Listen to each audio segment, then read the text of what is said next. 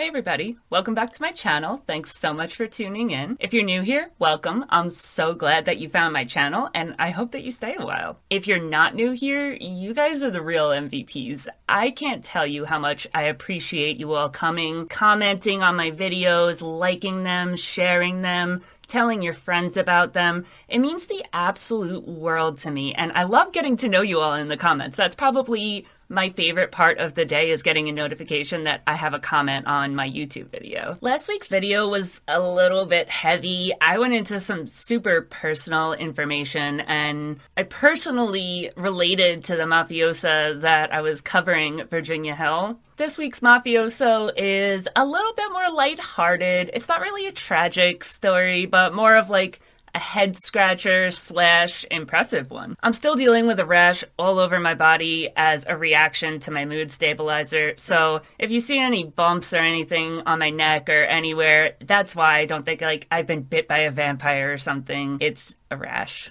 It won't go away. I'm dying, but it's okay, I'll live. I can't wait to tell you guys about this week's mobster because it's someone who is super famous, but it's also somebody whose history I actually remember. I decided to do him after I had been jonesing to do him for like a really long time, but I just kept putting him on the back burner. And then I got a YouTube comment from Young Thor asking me to cover him, and I was like, you know what? The people want it, I want it, I'm doing it. It's gonna happen. I clearly remember hearing about this guy on the news all the time on the TV and his weird antics, and it was always just such a head scratcher. But now that I'm all grown up, I see what an absolute friggin' genius this guy is. So let's get into it. Vincent Louis Gigante was born on March 29th, 1928. To Salvatore and Yolanda Gigante. Salvatore was a watchmaker, and Yolanda was like every single other Italian female at the time. Almost everyone, not every single one, but almost every single one that wasn't a stay-at-home mom. She was a seamstress. Yolanda and Salvatore were immigrants from Naples, Italy. This is well past the time where it matters what part of Italy that you're from, but it does matter that their family is from Naples.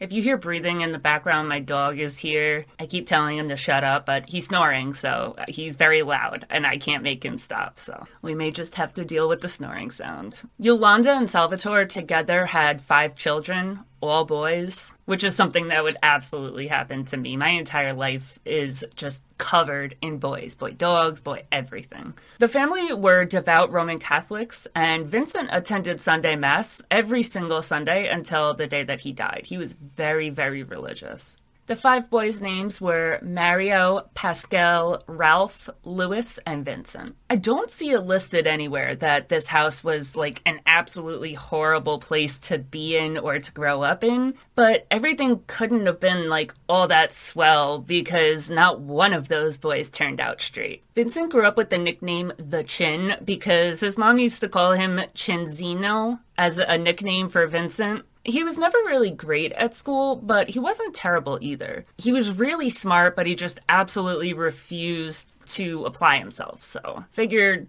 solid C student. He went to PS3 in Manhattan. This public school is in Manhattan's Greenwich Village, and it's grades pre-K through grade 6. If you Google it, it'll tell you it goes up to grade 5, but as a victim of the New York school grade change, I can personally tell you it was grade 6. The school grade change happened when I was in 8th grade. It was so messed up. They did my class dirty. So here's what they did.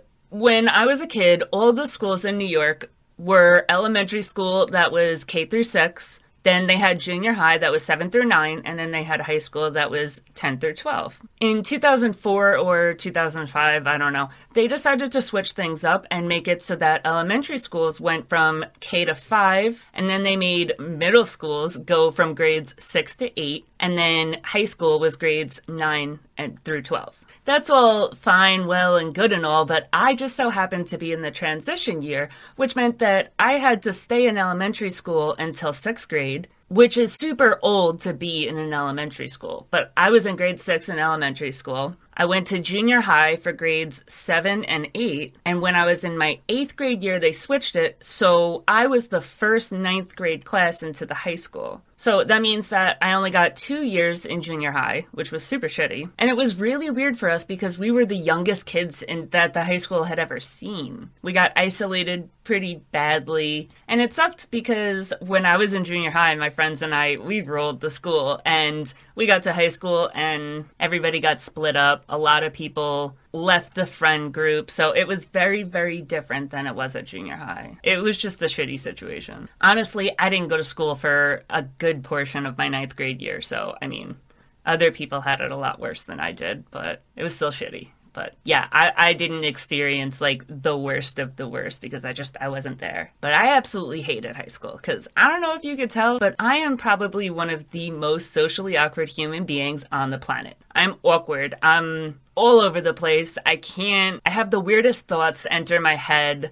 I was the type that, like, I would have one friend, and that one friend would have friends. I kind of latched on to an extrovert, and that was that, because I've always been very socially awkward and weird. I was always that girl that, like, if there was 6 people there and 5 people fit in the car, I was the one that they were, like, leaving to sit in the middle of nowhere by myself for God knows how long, because I just didn't fit in with anybody. I was, like, always the least liked person. So anyway, the thing that got me started on that is that Vincent Gigante graduated PS3, and then he went on to Textile High School, which he dropped out in grade 9, and that means that he dropped out in his first year of high school. They make it seem like he was at Textile High School for a while, but he definitely wasn't. Grade 9 was the first grade in high school at that time, so he literally dropped out in his first year. High schools in Manhattan are super weird. It's not like that in the rest of New York. But in Manhattan, you have to, like, figure out what you want to do with the rest of your life in 8th grade. There's, like, fashion high school, textile high school. There's certain high schools for certain things, and that idea always freaked me out because the only thing I wanted to do for the rest of my life when I was in 8th grade was cheerlead and drink. I would not have made a good decision. Growing up in New York is really strange because you have a lot of experiences that other people in the rest of the world, they can't really understand. Yesterday when I was researching Gigante, I came across a thread of some people and I can't find it. I found it this one time, I read it, and then it was gone into the universe. I swear I kept looking and I could not find it again. But the guy was talking about how one day he was on vacation in New York and he was driving down by the beach and he passed by 2 men in suits. He was pretty much telling a story of like, oh yeah, I saw 2 guys in the mafia once. They were sitting on the beach in suits talking to each other. I would not want to mess with them. And I'm like, really, dude? Like, that's your biggest exposure to the mafia is you passed by 2 men in suits and you assumed they were in the mafia and that's why you don't want to mess with them? Like, what? That's the craziest example of your exposure to any kind of organized crime you can come up with. Then you have to, like, think to yourself, like, okay, that is normal. That's how the rest of the world is. It's not normal to have so many experiences and have your life so intertwined in it.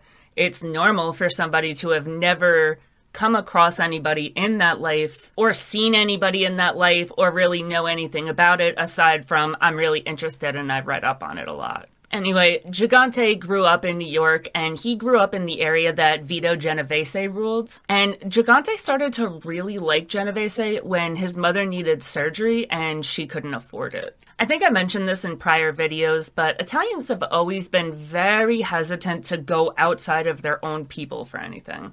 They don't really use the police to help catching a criminal. They don't go to the bank for a loan. They like to just keep everything within the Italians and within their neighborhood. So when Yolanda, Gigante's mother, needed surgery and they couldn't afford it, they went to Genovese. Genovese loaned the family money to pay for Yolanda's surgery, and the whole family just instantly fell in love with him. So now you've got a boy who is struggling to make it through school until he drops out in the 9th grade. His mother is alive only because of this super powerful mafia leader who has had multiple people killed. That's common knowledge. The whole world knows about it, and they can't arrest him. Obviously, he's gonna idolize the mafia. Gigante starts to become a problem child. He gets arrested 7 times in 9 years between the ages of 17 and 25. These arrests are starting to show mafia-like characteristics. So it's starting to become pretty apparent that he's running with a certain type of crowd. His arrests are for reasons like receiving stolen goods, possession of an unlicensed handgun, auto theft, arson, bookmaking, and gambling. So these arrests are the kind of arrests you would expect to see from a young guy that isn't made yet, isn't officially part of the mafia, but is kind of like a soldier just waiting for his day to, get made. All of these crimes, he gets either like a fine or the charges are dismissed. And that keeps happening until he gets the gambling charge. And with the gambling charge, he serves 60 days in jail. When he goes to jail to start his 60-day sentence for the gambling charge, he lists his occupation as a tailor. What he's really into, though, is fighting. He's been fighting in the underground circuit, and he's doing pretty well. He wins 21 out of 25 fights that he's fought, and 13 of them are from TKO. These fights aren't the same ones that you would see on TV, though. They're only 4 or 6 rounds. They make money from a percentage of the ticket sales, and they have to sell the tickets themselves. He was known in the boxing ring as the Chin. I've seen a few different reasons for his nickname. I heard because of his mom's nickname. I also saw that he started getting called that because he had a glass chin. In other words, it was easy to, break his chin if you hit it. I don't think so, though, because again, he won 21 out of 25 fights. That's a pretty sick streak. Like, you can't say anybody has a glass jaw with 21 out of 25 fights won. In total, he boxed 117 rounds. He lost the first professional fight that he ever fought against Vic Chambers, but when he fought him again 3 months later, he won that one. He started getting more legit in the boxing world. He fought Vic Chambers again for the 3rd time, and when he fought that fight, it was at Madison Square Garden. If you're not a huge sports fan, Madison Square Garden is like as big time as it gets. The place is absolutely legendary. It's in the same place that the Long Island Railroad is in, so I used to pass it all the time, and you would see stars like hanging out outside waiting for their show to begin, because I went to Baruch and I used to take the train every day, so you have to take the LIRR. Yeah, you run into people that are performing at Madison Square Garden all the time. Gigante's manager, Thomas Eberly, is a bigwig in the Genovese family. Thomas Eberly, also known around town as Tommy Ryan, stayed close to Gigante for the rest of his life. I really don't know why Gigante stopped fighting. He was really, really good at it. Maybe he just really didn't like to lose. Even though it was a pretty rare occurrence for him to lose, he did lose the last fight that he ever fought. That fight was against Jimmy Slade in 1947. He lost by TKO, so he got knocked out. It is a shame, though. He definitely could have made something out of himself in boxing. 13 knockouts? That's a pretty dope record, if you ask me. Then again, you look at the people that were boxing their entire lives and their brain is mush and there's just nothing to them anymore. So he probably did the smart thing in getting out of boxing, even if it was crime that he went into. In 1950, Gigante married Olympia Grippa. Together, they had 5 children. They were named Andrew, Salvatore, Yolanda, after Gigante's mom, Roseanne, and Rita. Gigante owned a house in Old Tappan, New Jersey, where Grippa and their 5 children lived together. He also had an apartment on the Upper East Side where his mistress, Olympia Esposito, lived with their 3 children, Vincent, Lucia, and Carmela. Do you know how mad I would be? I'd be so mad if I find out that not only is my husband cheating on me, not only does he have a second common-law wife, not only does he have 3 kids by her, not only does she get to live on the Upper East Side while I am slumming it in New Jersey, but that the other woman has the same freaking name as me? No, absolutely not. No. I mean, it's pretty smart on his part. It's never going to yell out the wrong name in bed. Even though Gigante had 2 whole-ass families, he was like 99% of other Italian boys. He was a mama's boy, and he spent most nights staying at his mom's house. I know I've spoken a lot about Vito Genovese's slimeball ways, and I'm sure I've explained this entire situation before, But let's do a brief overview of what happened here. So we're past the point of World War II. We're past the point where Luciano was deported, and we're past the Havana Conference. Genovese really wants some power. He's treated like shit because he's a conniving little weasel, and he doesn't really like it. Genovese goes to Carlo Gambino, and he's like, all right, bro, let me break it down for you. I want control of my family. You want control of your family. We can make this happen. So here's what we're gonna do. You're gonna have my back and help me take down Frank Costello, who Lucky Luciano left in place as the acting boss when he left in exile to Italy. And after that, I'll help make you boss of your family. And poor little Carlo Gambino over here is just thinking that Vito Genovese is like a halfway decent human being, so he hops on board. On May 2nd, 1957, Genovese sent Vincent the Chin Gigante to take out Frank Costello. As Costello was entering his apartment at the Majestic at 115 Central Park West, coming home from a dinner date with his wife, Gigante called out to him. He said, "Hey Frank, this one's for you." As Frank turned to see who said that, Gigante shot his .38 caliber at Costello's head. Gigante took off running as Costello fell to the ground. Since he had shot him at practically point-blank range, he had absolutely no reason to look back. He knew that he had to be dead.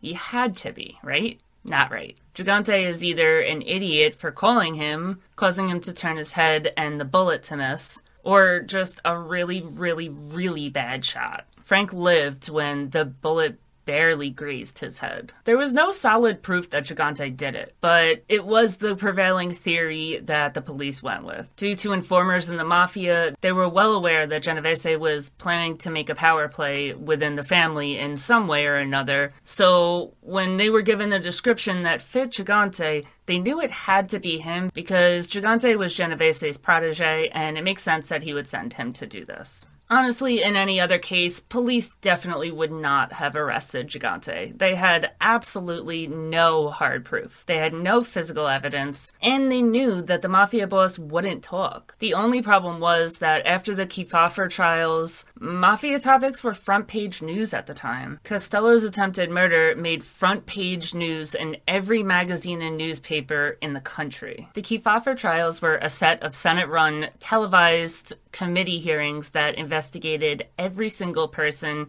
that was ever thought to have had anything to do with the mafia. They were really bad for any mafioso that was called because it brought them instant notoriety. Legit, so many stars were born that day. It's crazy. They got instantly famous. Americans were glued to their seat watching the entire proceeding play out from home. And even if he wasn't a celebrity by this time, anything that had the word mafia on it was exploding. Papers were writing about it a lot because it sold papers. But Frank Costello was a celebrity after the Kefauver hearings. Because he was such a star from the trials, when he was shot, everybody was interested. So because it was such big news when it happened, the police kind of were forced to arrest somebody. Even if they knew damn well nobody was going to get convicted, they had to do something, so they arrested Gigante. Costello testified that he had absolutely no idea who shot him, that he didn't get a good look at the person, and he just absolutely refused to talk. The case was dropped halfway through. It didn't even go to the point of a verdict. Gigante went up and thanked Costello after the trial, which is just such a slap in the face. Like, hey, thanks, bro. Thanks for not putting me in jail for the rest of my life after I tried to kill you. Even though Costello wasn't killed and he was alive and well and fine, it did send a message, and he received it. He wanted no part of fighting for power, especially when it wasn't even power that he had vied for. He was really big into gambling in Vegas and New Orleans. He was probably one of the richest men alive at that time.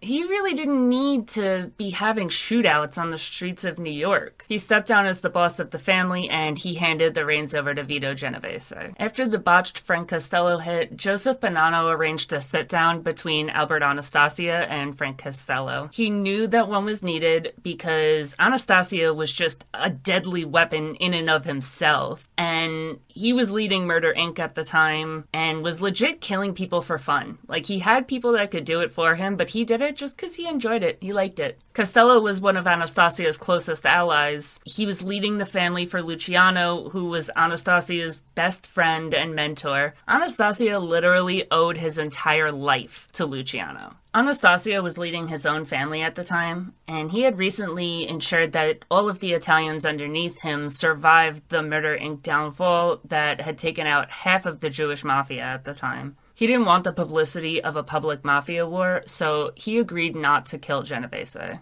But Genovese still had a promise to keep. He promised Carlo Gambino that he would help him rise to power if Gambino backed him in his power play. 5 months later, on October 25th, 1957, while he sat for a cut and a shave at the Park Sheraton Hotel, Albert Anastasia was brutally killed by a group of men.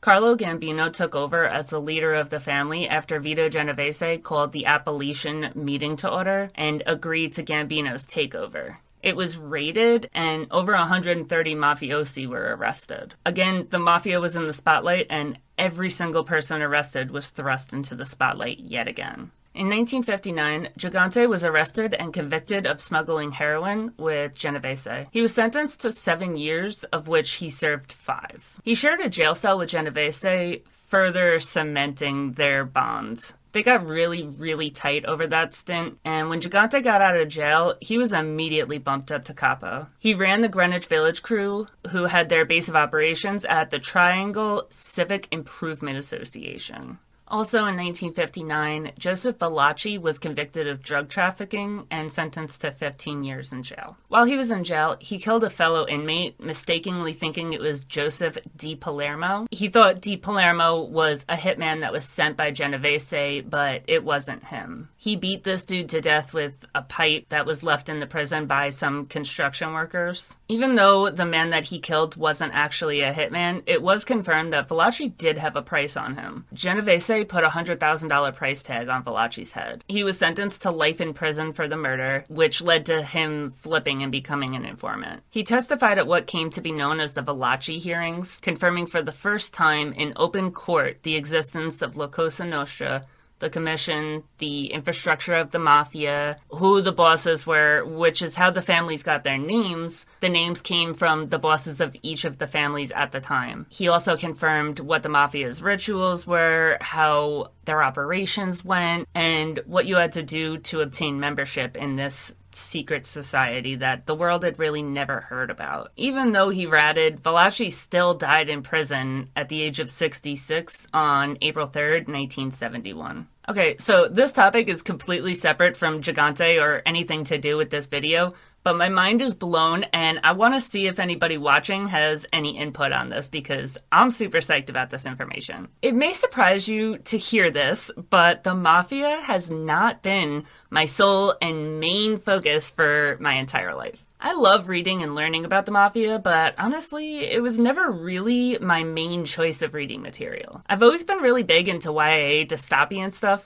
think Hunger Games, Divergent, stuff like that. My favorite author by far is a woman named Sarah J. Maas. She wrote Throne of Glass, legit the best set of books of all time ever written, ever. These books blow Harry Potter out the water.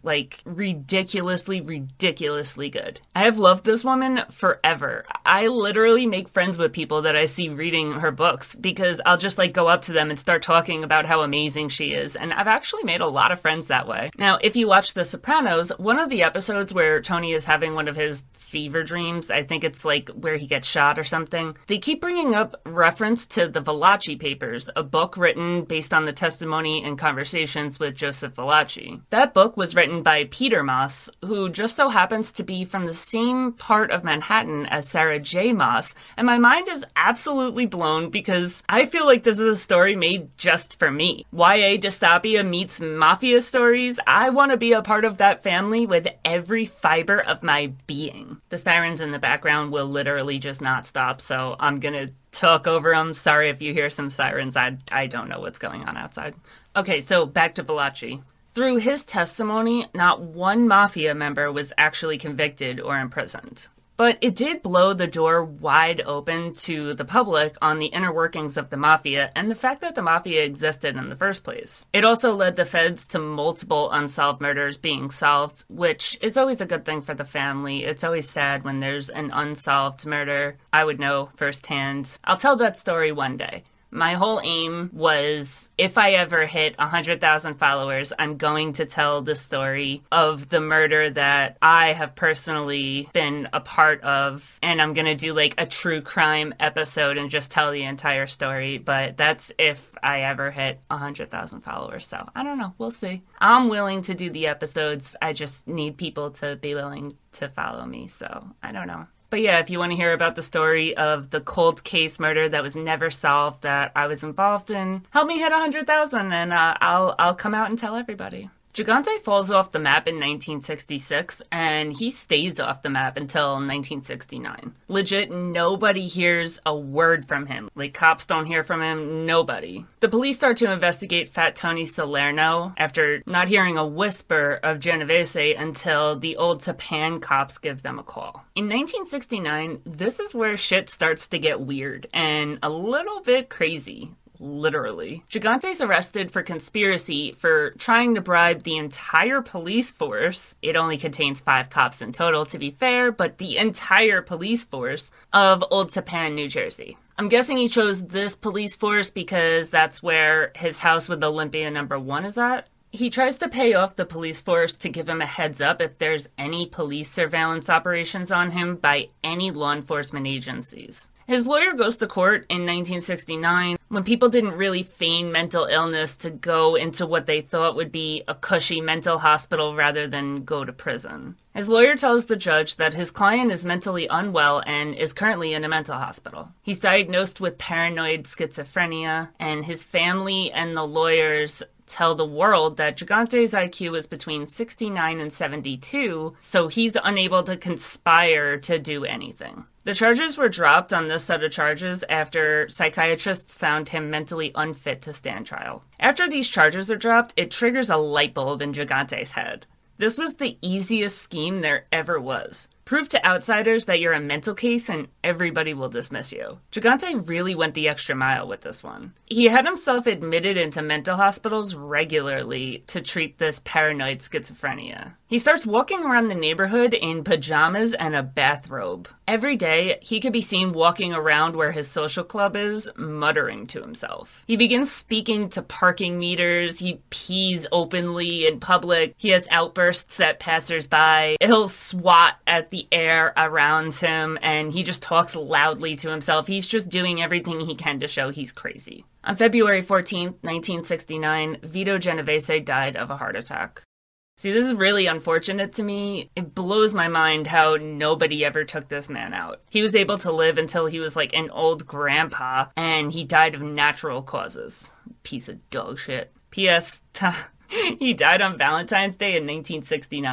1969, get it? I guess he wasn't gonna 69 with anybody. On the day filled with love, roses, candies, and hearts, his heart exploded.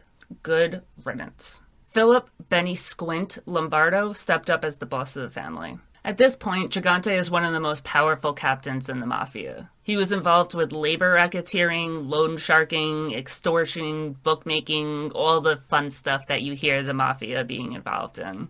Nobody in the entire underworld is allowed to say his name. When people talk about him, they'll tap their chin or point to their chin. If he ever found out that people spoke his name, he would legit have them killed. Like, this man was not playing. He did not want to go to jail. He continues his insanity act. He continues to check himself into mental hospitals, and he is never seen in public without putting on his show of insanity. This actually really helps in a few different ways. First, checking himself into mental hospitals makes him virtually untouchable by police. Nobody can charge him if, when they finally make it to court, they just get hit with a "he's insane." Second, it actually gets the FBI off his back in the first place. His crazy antics in public make the FBI assume that Gigante is just some relic, once was mafia member that these super powerful mafia guys put up with because of what a big deal he used to be back in the day. The FBI just looks past him. When he's caught in photos, he's just kind of crossed off. He couldn't be a criminal. He's crazy. He's stupid. He's insane. This goes on for decades, and this man is virtually untouchable. His power in the underground grows and grows and grows, and his profits grow and grow and grow. While all his friends around him are getting locked up, going to jail, he's sitting pretty, and he's not even being looked at by the police. Here's a quick history of the insanity defense. The insanity defense as a legal concept was born in England in 1843. A man named Daniel Macnaghten attempted to assassinate the British Prime Minister, who he believed was conspiring against him. Due to his psychosis, the court acquitted him and thus established the Macnaghten rule. It requires that a defendant is to be found not guilty of an offense if, at the time that it occurred, his mental disorder was so grave as to 1. Interfere with his ability to know or understand the nature or quality of his criminal behavior, and 2. To have compromised the defendant's ability to know or understand the legal or moral wrongfulness of his behavior. Soon after the case of Charles Guiteau in 1881, where he was found guilty of murdering President James Garfield, despite his claim to be an agent of God, and his defense team's argument that he was mentally unsound, believing that he was responding to a deific decree and following God's commands when he did it. The deific degree doctrine was established. This is another step in determining the mental capability of a defendant, and it aims to measure somebody's delusional belief about a divine command and the defendant's comprehension of moral wrongfulness. Again, it's just another layer of the insanity defense. Believing one has received a deific command can obscure an understanding of moral righteousness, as God is considered the ultimate arbiter of moral conduct beyond man-made laws. Researchers have conducted studies on the public's opinion of the insanity defense, and most of the public is against it. They believe that it's a ruse for criminals to get out of punishment for crimes that they committed. This has a lot to do with defendants like Gigante and David Berkowitz, who claimed that he killed people to please a demon that gave him messages that people had to die through his neighbor's dog. He later recanted, saying it was a sham excuse. Everybody knew it was a sham excuse. It was dumb. Nobody believed it. Out of all the cases where the insanity plea is presented, 75% are rejected by the trier. The decision whether or not to allow the insanity defense is a pretty complex one, and when the deific claim is made, it becomes even more complex. These claims go all the way back to the Code of Hammurabi. Legal definitions of insanity or mental disorders are varied and include the Macnaghten Rule, the Durham Rule, the 1853 British Royal Commission on Capital Punishment Report, the ALI Rule, the American Legal Institute Model Penal Code Rule, and other provisions, often relating to a lack of mens rea, which is a guilty mind. In the criminal laws of Australia and Canada, the statutory legislation enshrines the Macnaghten rules with the terms defense of mental disorder, defense of mental illness, or not criminally responsible by reason of mental disorder employed. So that's the history of the insanity plea, and the insanity plea is why Gigante makes all these decisions, because with him, he's being found not capable to stand trial. So he's not even getting to the point of being found not guilty. He's just not competent to stand trial, so they just don't try him. I told you in the John Gotti video that there was this really interesting war that happened between the Westies and the Italians, but I didn't go into it in that video because it really had nothing to do with Gotti. Well, let's get into it here because the back and forth on this one is pretty interesting to me. The Westies went to war with the Italians around the 1970s because the Genovese family wanted to take over control of the Javits Center that was soon to be built in Hell's Kitchen. Mickey Spillane was the leader of the Irish Mafia, the Westies, interchangeable, and he refused to allow any involvement whatsoever by any Italians. Even though the Italians had a lot more people than the Irish were successful in keeping the Italians away from the Javits Center. The Irish were in the midst of a war that had broken out because Spillane had James Coonan's father pistol-whipped and kidnapped. Coonan had fired a machine gun at Spillane and his friends from the top of a nearby building. It didn't injure anybody, but it got the message across that he was no joke, and he was somebody that should be taken seriously. Spillane went to Coonan's father, he slapped him around, and he told him to get his kid in order. Coonan went to jail for murder and kidnapping, which was pled down to a Class C manslaughter charge, and he was out of jail by 1971. He did no time for that. And when he got out, he was still bent on continuing to wage war against Spillane. Roy DeMeo, an infamous Gambino soldier who is, for lack of a better word, a serial killer, came into contact with Coonan when Coonan killed and dismembered Rudy Stein, a loan shark in Hell's Kitchen. Between the Italians and Coonan, Spillane knew there's no safe place in this neighborhood left for him and his family. He moved to Woodside, Queens to live in a safer neighborhood. Once he moved out of Hell's Kitchen, his control over the neighborhood quickly started to slip. You kind of have to live in the neighborhood you're running.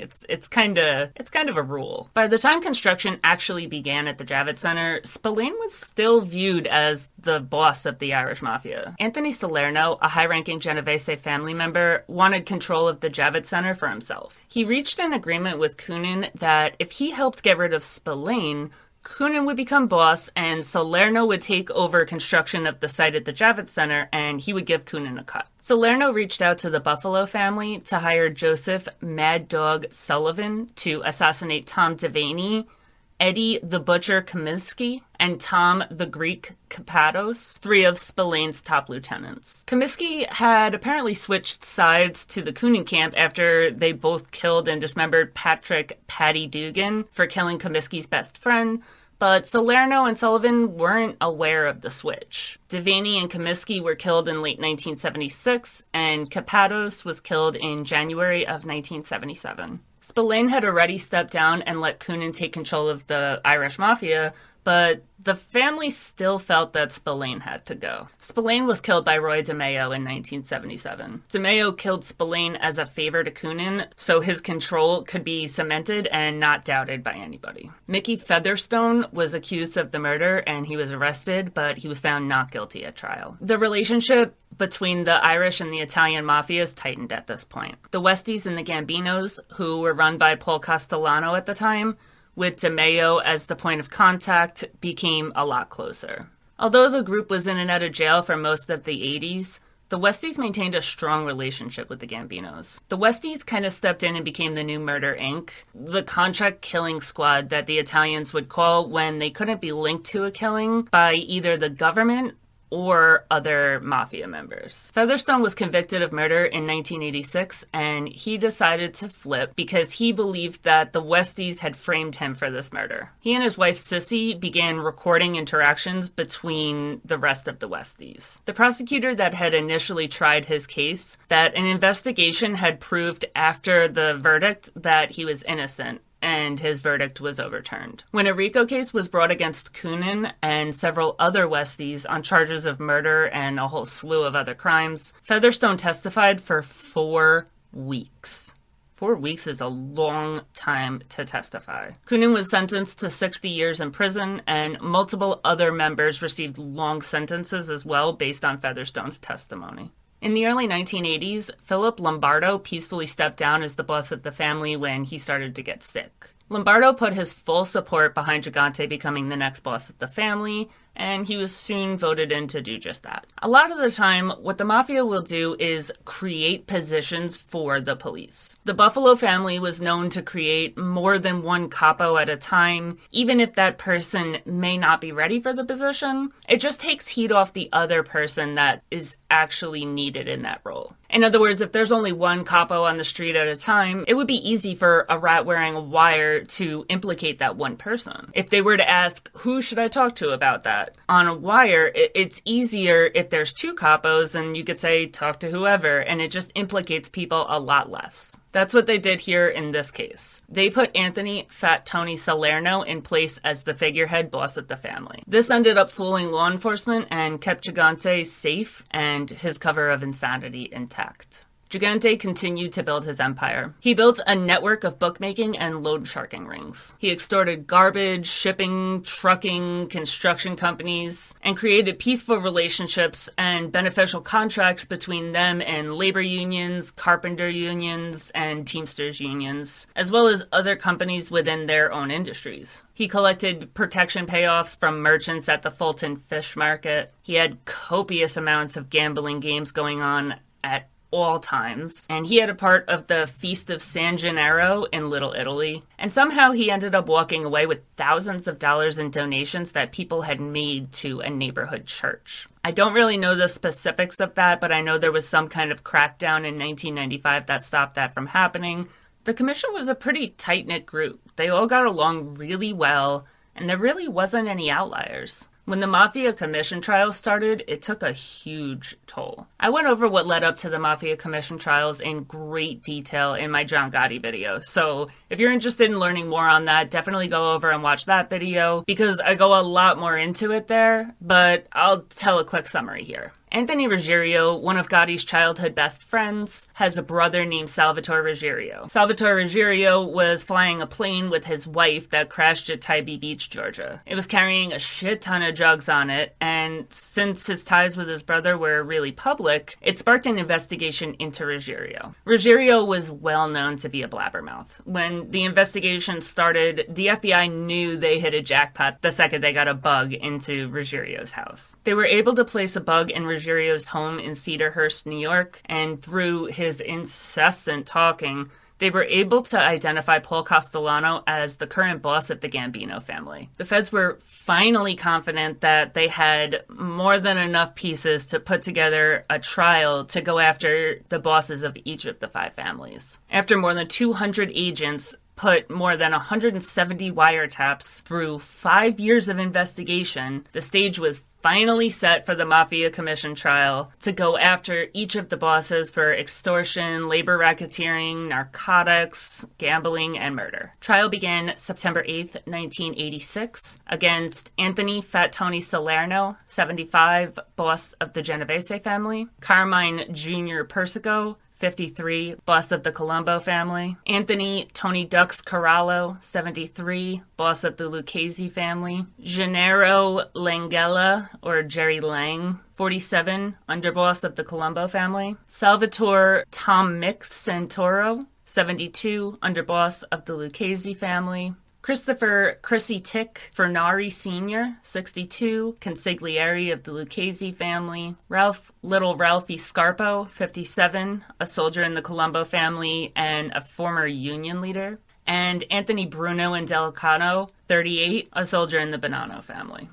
Big Paul Castellano put out an order in the mid-1980s that nobody in the family was allowed to deal drugs under any circumstances. Gotti's crew completely ignored this order, and Ruggiero was arrested with Gene Gotti for dealing heroin. Castellano got pissed and demanded to be given the tapes, which Ruggiero would have access to as soon as his trial started. He was soon arrested in 1985 for the Mafia Commission trials. He knew that these trials were a result of Ruggiero's big mouth, and he was pissed. He had plans to take Ruggiero out and break up the entire crew that Gotti was a part of, the Bergen crew, whose hangout was at the Bergen Hunt and Fish Club. With this knowledge, and after Castellano didn't attend the funeral for his underboss, Aniello Della Croce, Gotti killed Paul Castellano and his underboss, Thomas Bellotti, on December 16th, 1985. He used a crew that consisted of a lot of members, but it was orchestrated by himself, Sammy the Bull Gravano, Frank DeCicco, and Ruggiero. While he had garnered support for the move from each of the families, one of the cardinal rules in the Mafia is do not kill a boss. It is absolutely forbidden. He hadn't ever gotten the official nod from the commission to carry out this hit. He had also spent the entire time that he was garnering support for this hit going to each of the families except the Genovese family, knowing how close Vincent Gigante was to Paul Castellano. So, obviously, Genovese is out for blood when he hears that Castellano was killed. On April 13th, 1986, Frank DeCicco was killed in a car bomb.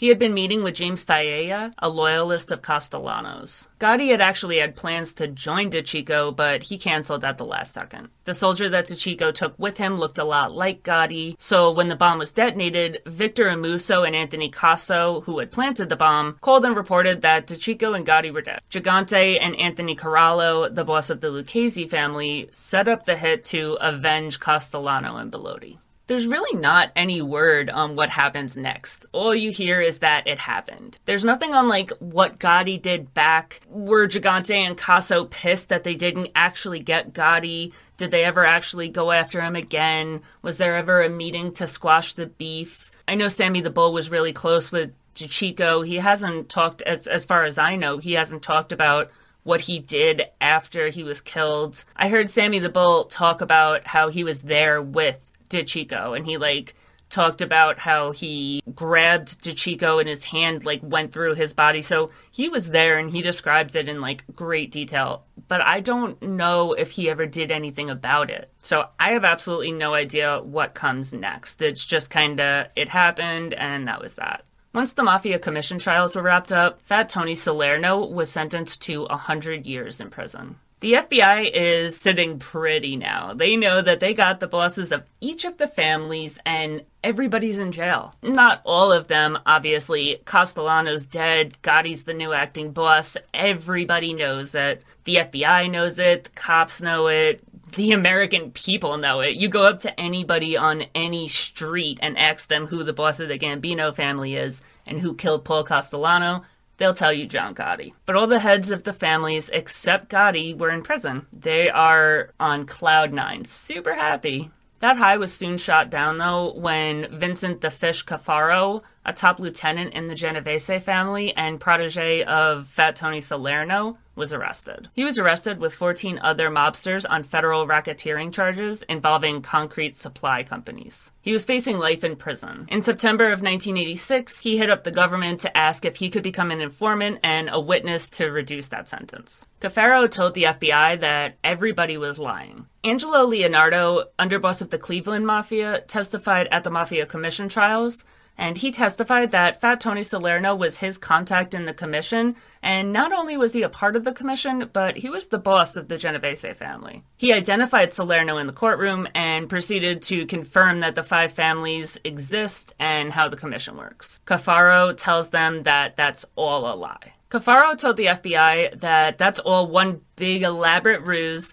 and Anthony Salerno was never actually the boss of the Genovese family. He tells them that Vincent the Chin Gigante, the insane man that was peeing in public and talking to parking meters, is actually the boss of the family. He told them that this ruse that Gigante had been perpetuating has been going on since 1969. The FBI is now smacking themselves in the face.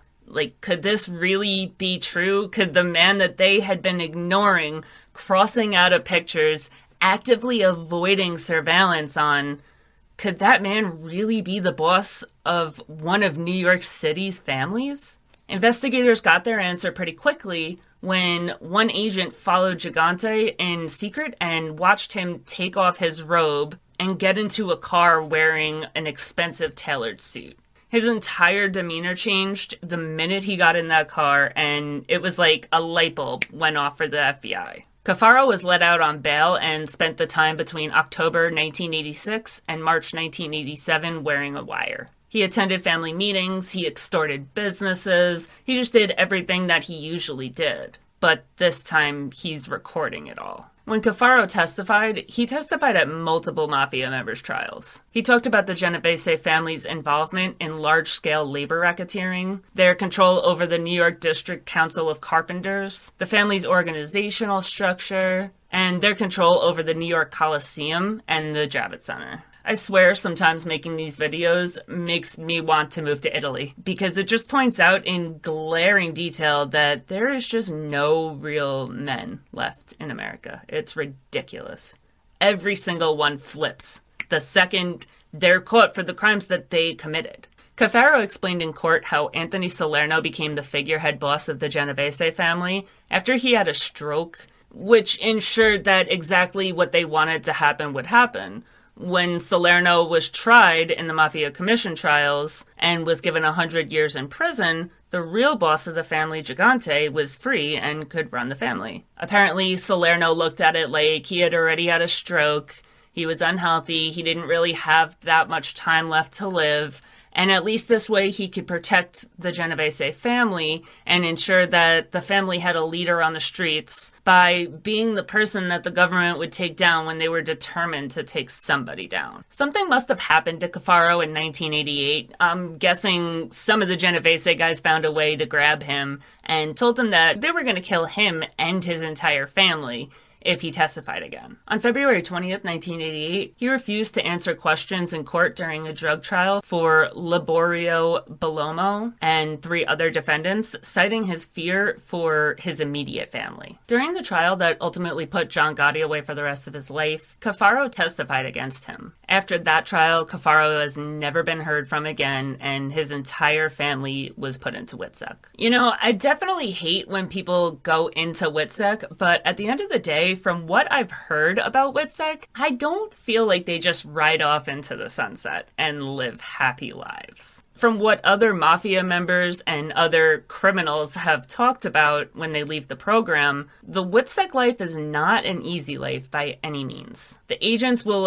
just show up at your house randomly and tell you it's time to move, and you don't have the ability to be like, no, I don't feel like moving, I don't want to move. If you don't move when they tell you to move, you're out of the program. Their one and only goal is to keep you safe. You or your family's mental well-being is of absolutely no consequence to the federal government. They do not care that your kids are screaming, crying because you're moving for the 5th time that year, and they know that they're going to have to leave their friends at school and everybody else. It's absolutely heartbreaking to see what it can do to a family.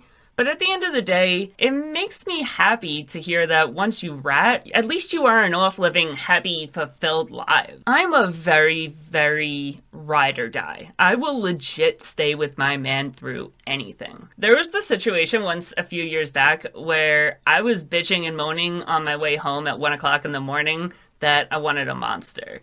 Because we were driving from Long Island at my parents' house to our apartment in Manhattan, and my boyfriend ran into the store to get a monster. While he was in there, the gas station started getting robbed. I came in with my taser and started zapping it at the guys. It was one of those really big tasers, so it made a really loud sound. It scared the shit out of everybody. And the thieves ran off. And I look over and my boyfriend's standing in the corner with his baton out. You know, those things that cops use. It's collapsible. I think it's a baton. It's weird. But I will literally walked into an armed robbery for my man. I do not play. I could sit here and tell you stories all day about going up against grown men, against cops, against anybody and anything for my man. But one thing I can't say that I would stick around for is him flipping. If he made the decision to be in the mafia, that's something I would know, that he's either going to die in this life or he's going to go to jail for the rest of his life. I couldn't sit by and watch him rat on everybody that he's ever loved and put them in prison for the rest of their lives because he got caught selling dope or something. I damn sure wouldn't put my kids through WITSEC. Absolutely not. Sorry, Charlie, you're on your own. Have a great time. See you never again. Goodbye. I would not ride with that. I promise. So, as much as the government wishes it did, one dude testifying that Gigante is the actual boss of the family, and there's this elaborate ruse that he's been tricking the government with since 1969, isn't enough to lock up Gigante. They're now faced with this huge task of taking this man down. It's going to be really hard because you're going to have to convince a jury that this man that is in open court talking to himself, playing with imaginary butterflies in the air, you got to convince them that he should be put in prison, not a mental hospital, for the rest of his life. You have to convince them that he's mentally sound enough to even stand trial in the first place. You've got to convince them that not only is he a criminal, which would be hard enough to prove, but that he's the head of one of New York's 5 families. Who's gonna believe that? especially when he has documented proof for the last 20 years that he's out there walking the streets in his bathrobe every single day, and he's getting admitted into mental hospitals regularly. The defense is going to provide that, and they are going to prove that that's true. They're going to provide pictures, they're going to provide testimony from the neighbor that sees him walking around in his robe every day and says that they know that he's slow. They're going to get the merchant that has a hot dog stand on the corner to testify that he's out of his mind and he barks at him every day. It's going to be easy for the defense. How the hell do you prove that no, he's not actually crazy? It's all an act. See, this is yet another thing that I despise about the government. All they need to do is prove that he's the boss. They don't really have to prove that he's ever done anything wrong. They just need to show that he's a boss, and now all of a sudden, every single crime from every single person that's ever been confirmed to be part of the Genovese family is now his crime. I think that's the biggest load of fucking bullshit that the government can place blame like that. The way the government can put you in jail if your books are doctored, even if you have no idea how your genius of an accountant doctored them. Why is personal accountability something that's just thrown to the wayside when it's convenient for the government? That accountant should be the one going to jail, not the owner of the company that hired an accountant because he knew that he doesn't have a degree in accounting and has absolutely no idea how to do accounting. Why is the boss of a family responsible for every criminal under him? The RICO law makes it virtually impossible to defend against racketeering. It's like the days of the Salem witch trials. You point at somebody and accuse them of being a witch, and how are you going to defend yourself? You can't prove that you're not a witch. Same thing with RICO. It's nearly impossible to defend against, and our tyrannical government lets the government continue with these laws the same way that Mussolini let Sicilian prefects beat, rape, and kill mafiosis' family members in order to get them to confess.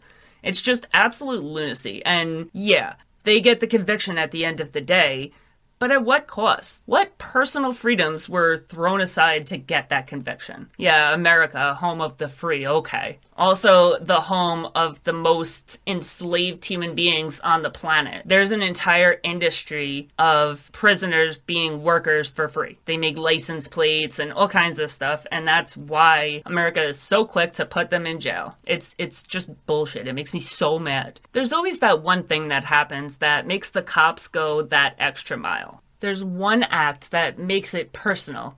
It makes them petty, and it makes them stop at absolutely nothing to put someone in jail. For Gigante, the thing that made it personal for the investigating officer, Detective Pritchard, was when two detectives that had been surveilling the family's hangout were followed by members of the family and killed when they stopped to get some food. That made it personal. Even with the cops' motivation to stop at nothing, they don't find anything. Not a shred of evidence against Gigante. He's spent his whole life threatening other people that if they mention his name aloud, he'll kill them. If they talk about him, he'll kill them. He's one of the most powerful mafia bosses out there, and people know not to cross him. When Pritchard went into the club, he saw that there was a sign above the payphone at the Triangle Club that said, "This place is bugged, don't say anything incriminating here." That made the officers realize that this is why they haven't been able to get any illegal activity here, or any activity of Gigante being sane at all on tape. They know that it's bugged. The police were under the assumption that the Triangle Club was the only place that Gigante hung out, but they also hadn't ever investigated him. Once they saw that sign, they knew there had to be somewhere else where he was able to speak freely. There is one missing piece. Gigante's pretty easy to follow. He follows the same routine every single day. He bumbles down the road from his mom's house to the club, and then a driver comes from his mom's apartment to get him at around 5 or 6 o'clock. And he's gone until the next morning. They haven't figured out what he's doing during that time, because up until this point, they didn't care. They weren't following him. They had absolutely no interest in his activities whatsoever. But now that a rat has come along, all of a sudden, they're interested. They put a tail on him to figure out where the hell he was going, and although he was able to shake the tail for weeks, they eventually discover Esposito's house on the Upper East Side as the place that he's been going every night. Now that they found this location, they're able to surveil him and see that he's behaving completely regularly at home. He has meetings, he's dressed nicely, he's just behaving like a regular guy, not a demented paranoid schizophrenic. When the FBI was feeling themselves, they thought they were hot shit, and this was gonna be an easy one to close. They bring an expert to place a bug at his house. Dude was supposed to be the best of the best, and it would be impossible to find this bug. But it didn't go well, and Gigante found it pretty quickly. Now that he knows that the FBI is onto him, what does he do? He goes and checks himself into a mental hospital. Pritchard gives up. He hangs his hat. He's like, you know what? I am done. Fuck this guy. Fuck this collar. Fuck it all. I'm out. And literally just moves on from the case. He wants nothing to do with it. He's done. 2 years later, an agent named O'Connell picks up the file after the Genovese family is wrapped up in a major narcotics bust. They're able to flip Bobby Ferenga, a top-ranking Genovese family associate. When he flips, he admits to killing low-level mafia members that were threatening the family in some way or another. He's able to bring the cops to the remains of multiple people, and every single one of them had been buried on Genovese property owned by Gigante. With Ferrigna having flipped, they used this to flip another family member, Peter Savino, who regularly meets with Gigante. The FBI wired him up and sent him to meetings with numerous uber-powerful mafiosi. Gigante got sick and had to have open heart surgery in 1988. Now, the cops are trying to link Gigante to a conspiracy. In the 1980s, 4 of the 5 families took over maintenance contracts for the New York City's window replacement business in the city's housing projects. This project netted the families over $140 million. Savino was the Genovese representative for this business. Gigante also gets the rest of his family involved. His brother, Father Louis, is publicly hailed for his work in spearheading a housing project which built or renovated thousands of low-income homes. His name is Father Louis because he's literally a priest. The prosecution would later claim that this project was also a $50 million moneymaker for the mafia. Father Louis, on many occasions, has denied that the mafia even exists at all. He claims that the mafia is just an Italian stereotype. Savino testifies that Gigante had a leading role in the Windows project with the city, which amounts to an extortion charge because, in the Fed's eyes, why wouldn't someone doing honest business on the books with a city government and paying taxes on the work that they do be extortion? They arrest Vincent Gigante on May 30th, 1990. The police's only hope of pinning this fallacy of a charge on Gigante is Peter Savino, who is currently dying of cancer. Even with Peter Savino and Bobby Ferrigna ready to testify, the case is on hold for 7 years as they battle it out over whether or not Gigante is mentally fit to stand trial. They're finally able to resurrect the case in March of 1996 when they pull the rat to end all rats, Sammy the Bull Gravano. This right here is why when I was talking about Gravano in my Gotti video, I truly believe that Sammy the Bull is a Weasley rat. If he had just taken down Gotti, well, whatever. I wouldn't even care. I could forgive that. That wouldn't really make him a rat because Gotti was trying to put him away for the rest of his life, too. My issue with Gravano has always been the other people that he tattled on. Sammy the Bull can be heard on multiple podcasts talking about the good relationship that he had with Vincent Gigante. He made him feel at ease when he was nervous. He doesn't have one bad thing to say about him as far as I've heard. But in March of 1996, he testifies that as the underboss of the Gambino family, he's had multiple encounters with Gigante where he was perfectly lucid. He used his storytelling abilities that he's used to gain millions of YouTube followers to tell the jury and the court about what a big role Gigante has in the Genovese family. He spoke about how Gigante would joke that his eccentric behavior was a big pretense to thwart judgment. Gigante's defense brought proof that he had been hospitalized 28 times between 1969 and 1995 for hallucinations, and doctors confirmed that he had dementia rooted in organic brain damage. Another informant steps up. Alphonse Little Al Diarco, former acting boss of the Lucchese family, testifies alongside Sammy the Bull Gravano. Diarco backs up Sammy's accusation that Vincent the Chin Gigante is, in fact, lucid and more than capable of running the Genovese family.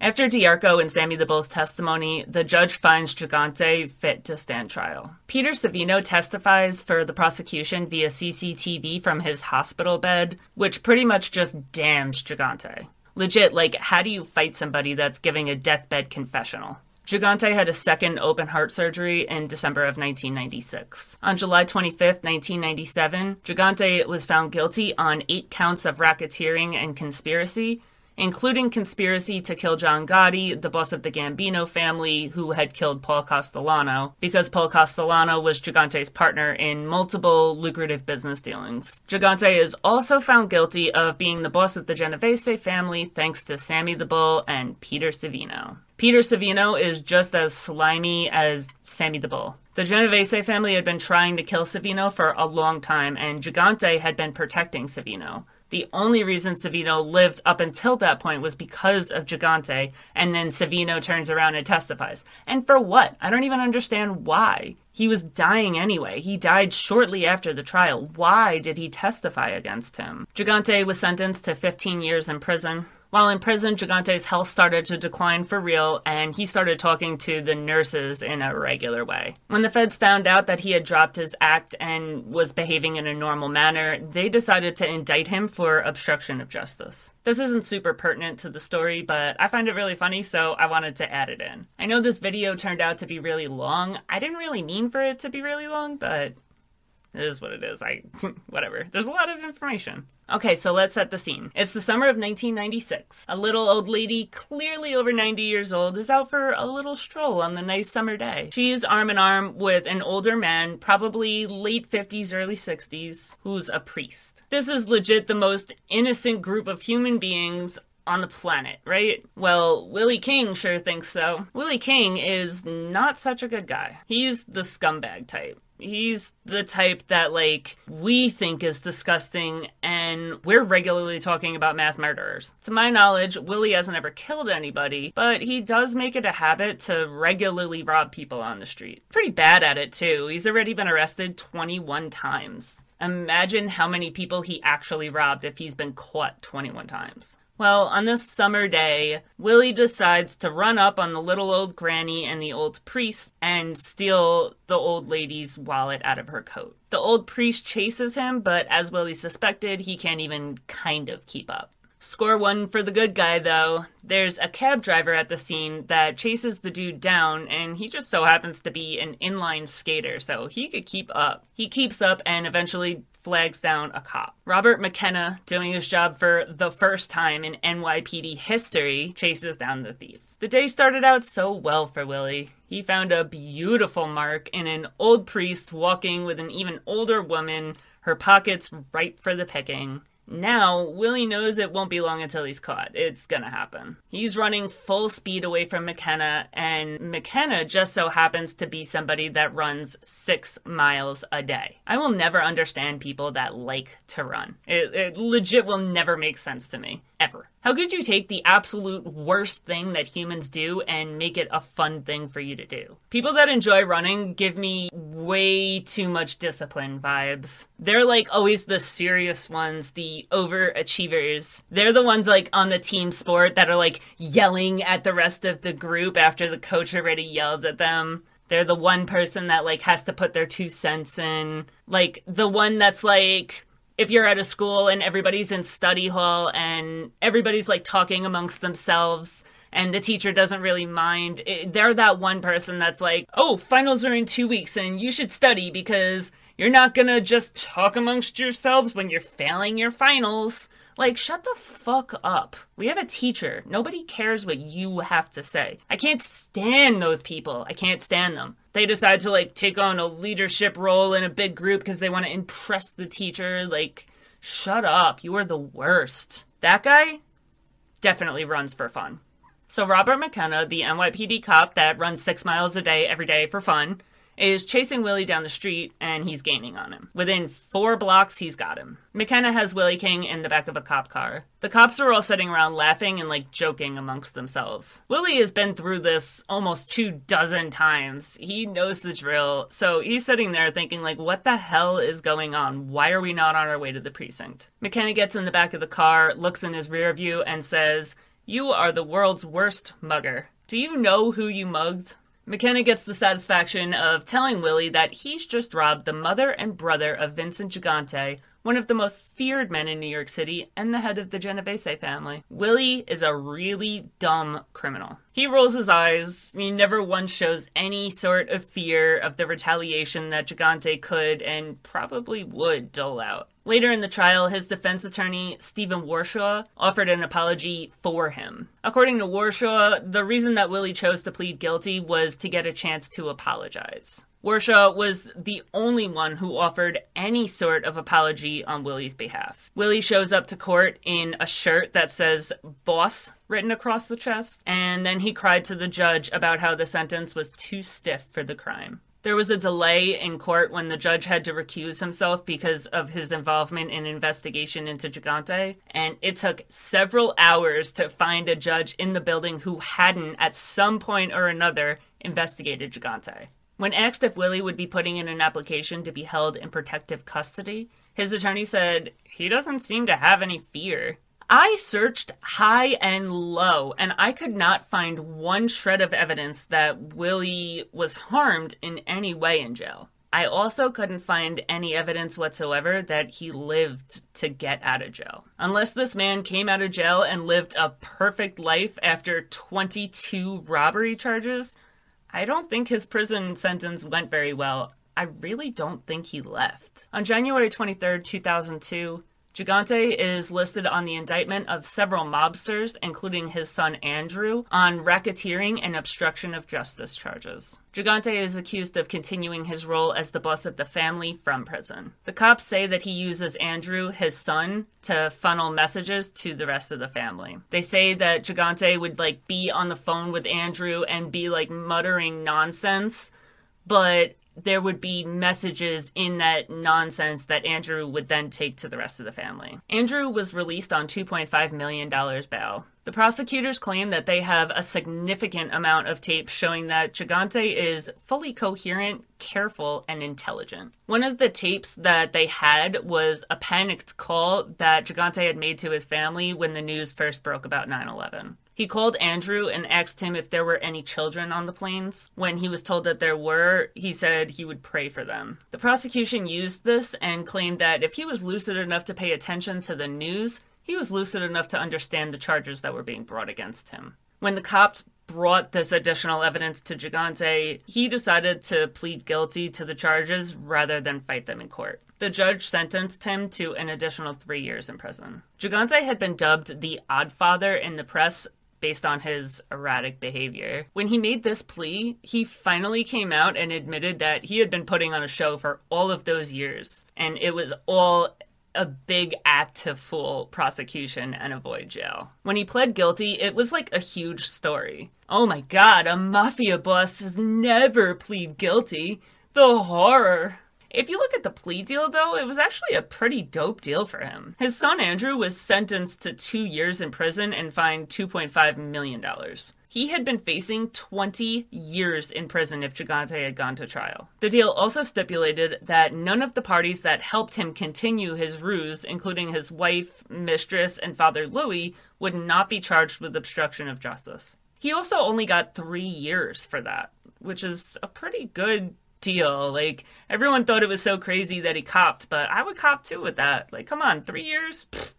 Say less. In my sleep. On December 19, 2005, Gigante died at the Medical Center for Federal Prisoners in Springfield, Missouri, after serving only 8 years in prison at the age of 67 years old. After his death, the family continued to live the good life. The last report of the family was in 2011, where it was reported that Gigante's relatives earned almost $2 million a year as employees of companies on the New Jersey waterfront. In May of 2021, a lawsuit was filed against Father Louis Gigante, alleging that he had molested a 9-year-old boy at St. Augustine's Church in 1976 through 1977. This allegation came after New York's 2019 Child Victim Act, which granted a 1-year window for child sexual abuse survivors to file suits on cases that had already exceeded the statute of limitations. It was extended for an additional year when the 1-year period ended in August of 2020.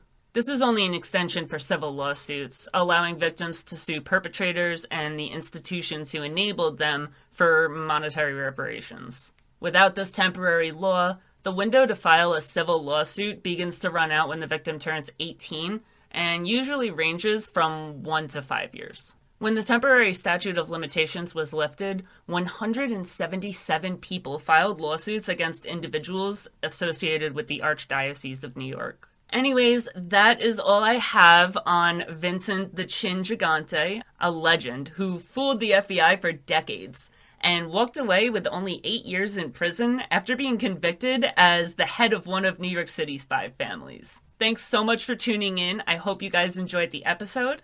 Please don't forget to like, share, subscribe, follow, do all the things, and I'll see you next week. Bye!